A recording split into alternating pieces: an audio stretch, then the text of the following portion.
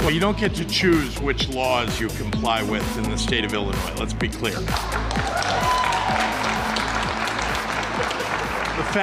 The fact is that, yes, there are, of course, people who are trying to politically grandstand, who want to make a name for themselves by claiming that they will not comply. But the reality is that the state police is responsible for enforcement, as are all law enforcement all across this state. And they will, in fact, do their job, or they won't be in their job. That's Governor J.B. Pritzker Tuesday after signing the legislation that bans certain semi-automatic guns and certain magazines from being sold, and also creates a registry for those guns. He tells police across the state that if they don't enforce the law, then they shouldn't be in the job. And that's, of course, for Illinois State Police. They work on behalf of the governor, but there are other members of law enforcement that work on behalf of you, the voter, and the elected office of sheriff is just exactly one of those. And joining us in studio right now is Sangamon County Sheriff Jack Campbell. Sheriff, thanks for taking time with us this morning. I want to get your reaction to what the governor had to say. Either do your job and enforce the law, or you shouldn't be in your job. Well, good morning, Greg, and I'm glad you bring this up because, the very first thing that I did when I took office was I took an oath of office. I took an oath to uphold the Constitution.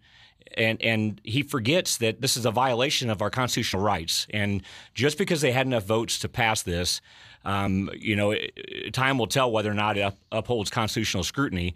But that doesn't mean we have to enforce it if we clearly know this is a violation of our Second Amendment rights.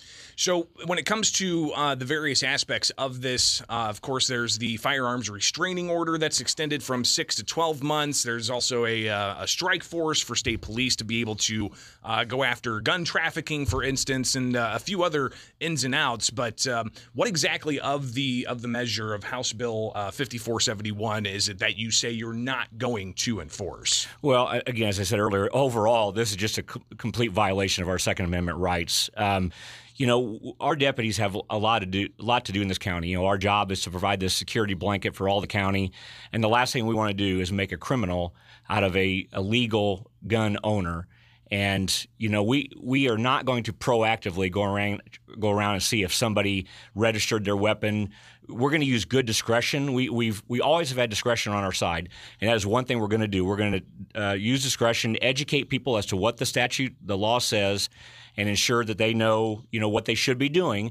And again, one thing we will not do is bring them to our jail. If that is the sole charge that they have is a violation of this act, they will not be housed in our jail. And we'll make that clear to all the chiefs in Sangamon County. Absent other circumstances, absent other crimes that were committed or lengthy criminal history, we will not be housing anybody solely on that charge. So we've got, of course, the possibility that individuals could get a Class 2 felony if they don't register their firearms. And who would ultimately be making those charges? Would it be the Sangamon County state's attorney, or could the attorney general step in to actually level those charges? Well, certainly our state's attorney is the person that makes the charging decisions here in Sangamon County. Whether the AG could step in or not, I'm not sure. But again, this is something that is we understand the controversy here. We understand that again, downstate Sangamon County Republicans are very conservative. They're gun owners. They need these for their protections. And before I move on, Greg, let me tell you something I didn't like either. And that was the caveat that carved out law enforcement. Everybody has a right to keep and bear arms, not just law enforcement. And I think the sponsors of the bill and some other people down in the Dome thought that they could bribe law enforcement by saying we will cut this out for you. The sheriff's office the Sheriff's Association and myself remained opposed to this legislation, even after they carved out law enforcement, because we said it's not right. Every citizen has that right, not just law enforcement. Sheriff, how familiar are you with AR-15s being used in the commission of any crimes here in Central Illinois and Sangamon County? We know that they are, occasionally. Certainly, it's in the city. The county doesn't get a lot of ARs taken into evidence, or that we know for a fact were used in a crime. But again, most of the AR owners here are absolute law-abiding citizens that use it for recreation. For shooting varmints, things that that they certainly legally can do. So again, this is not a giant problem in Sangamon County, and it seems like that historically, we've seen it for decades now, they bring the Chicago problems down to downstate. And if they want to keep passing ordinances up north and violate people's constitutional rights, and they won't stick up for themselves, that's up to them. But down here, the sheriffs, and you can see clearly across the state, our position is we are not going to stand for it down here. We're talking with Sheriff Jack Campbell from Sangamon County, and he is just one of several sheriffs, and lists are being compiled, Sheriff, online of all the sheriffs that aren't going to be complying with this. And one Facebook user shared it's Marion County, it's Piatt County, it's Pike County, it's it just goes on from there. Putnam County, Randolph County, Washington County, Wayne County, Joe Davies County, DeWitt County, McHenry County, and you are adding your name to that list. Yes, and I'm on the legislative committee and the executive committee for the Illinois Sheriff's Association. We were on a Zoom call yesterday, and 100% of the executive board agreed with this. So we are united because, Greg, we're elected by the citizens. We are the unique the only law enforcement professional that's elected. Everybody else is appointed. We have a unique relationship with the citizens, and we are going to stand up for them. We are going to protect them and allow them to protect themselves. Sheriff Jack Campbell with us here on WMAY. He's the sheriff of Sangamon County, joining a list of sheriffs from across the state that say that they will not enforce this. And again, go into specifics again about how you're going to not enforce this, and as far as if somebody is in violation of not registering that firearm. You're saying that you're not going to put them in jail. That is correct. That is the sole charge. If it's a 50-year-old farmer out in the rural reaches of the county and he's shooting an AR and somebody calls it in and it's discovered that it's not registered, we will educate them. We will certainly fill out paperwork if necessary. It all depends on the circumstances, as it always does, because of our discretion. But that person will not be brought to our jail if they have no criminal history and there's no other charges that are affiliated with that call that day. Sheriff Jack Campbell with us. Is it possible to stick around for another segment? I can stay for a little bit. Okay, great, because there's some other issues I definitely want to tackle with you because the legislature, they also moved to a large bill dealing with health care and whatnot, but you guys have been having to manage individuals who are unfit for trial. Sure. And you've been suing the state, but the state seems to want to try to change that protocol. But also the Safety Act and the Pretrial Fairness Act. That thing is very much up in the air right now. So I want to touch base with you on just a couple of those things as well, and then revisit for those just now tuning in. We're talking with Sheriff Jack Campbell, Sangamon County Sheriff, about his position on HB 5471, saying he's not going to enforce that here in Sangamon County, just as sheriffs from across the state have said that they as well will not enforce this. So stay tuned. Much more coming up here with Springfield's Morning News on 92.7 WMAY. Springfield's Greg Bishop. Listen on demand at WMAY.com. 92.7 WMAY. Springfield's News and Talk. We're talking in studio with Sangamon County Sheriff Jack Campbell. He joins us, and for those just now tuning in, just to kind of reiterate his position on House Bill 5471, the gun ban and registry bill that the governor signed. It is now law across the state. You can't go to a gun store and buy certain types of semi-automatic weapons and magazines over a certain capacity. That is now prohibited, except for if you're in law enforcement. And Governor J.B. Pritzker saying that law enforcement needs to enforce this. If not, they shouldn't be in their job. Just to get your reaction against that, Sheriff Jack Campbell in studio with us. Your thoughts? Well, again, I do not agree with any of that statement. As we are right now trying to deal with mentally ill people that are backed up into our jails, as we're trying to deal with the no cash bail issue, now they're worried about taking our guns. We have so many other problems that really do impact us. And that's the one they should be focused on, or those they should be focusing on, instead of worried about who has an AR-15. And were you guys consulted at all by those who crafted this bill, by either the Senate President or by the House Speaker, by Bob Morgan? Did they come to the sheriffs at all and say, "Hey guys, we've got this bill that we want to do. We're trying to address violence in a real way.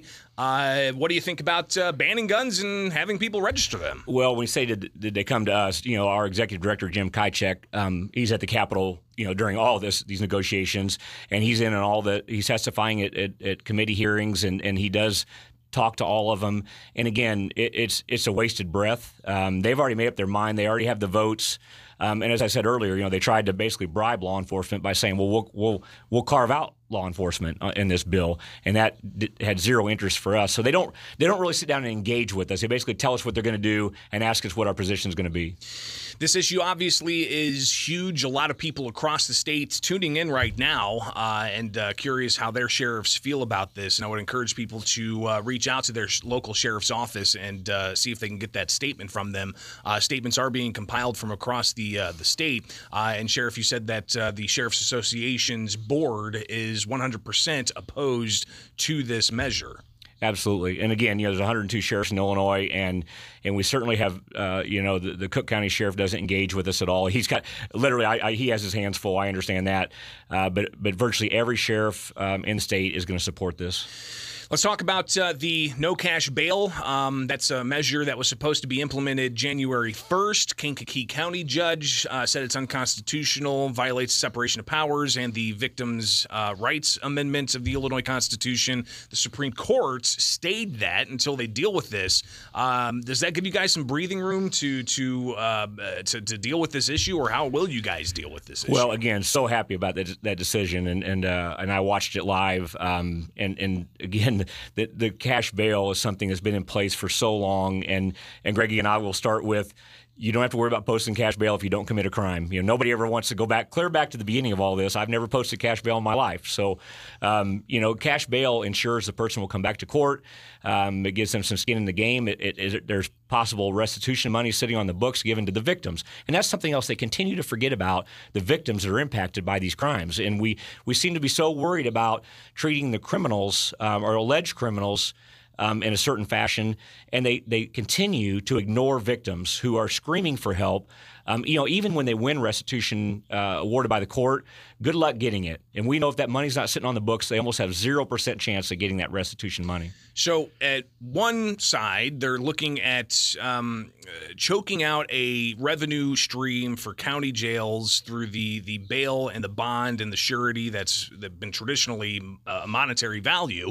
At the second instance here, that the State House, they passed a measure and the governor's expected to sign it. It's sweeping, provides a bunch of funding for various things, but it also changes the protocol for the state to actually transfer detainees deemed unfit for trial.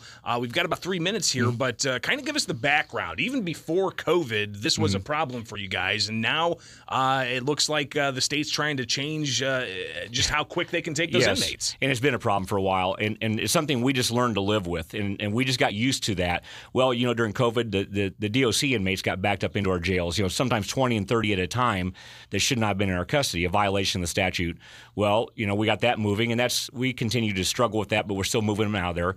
But the DHS inmates, these are inmates that have been declared unfit for trial, and the statute previously has said that the state had 20 days to identify a treatment facility for them to be transferred to. And again, that had been violated over and over again. Well, we began to understand just how many of these inmates we had. We reached out to DHS. We asked them to speed up this process. They basically said no.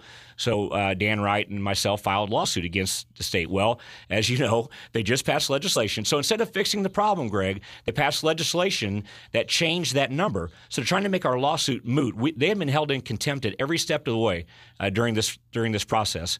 And they extended it to 60 days with the ability to every 30 days to renew this. So they could stay in our custody in perpetuity. These are inmates that we cannot give them the mental health treatment that they need, and they are dangerous to themselves, to other inmates, and to our staff. We had a guard attacked the other day by one of these inmates that had been here longer than 20 days, and luckily he was able to fend him off. He was in good shape, but this is the problem we're having, and these inmates are not getting the mental health treatment they need. You guys are not mental health experts. You are law enforcement officers, and resources are limited, so you're not able to provide those treatments that are necessary for these individuals.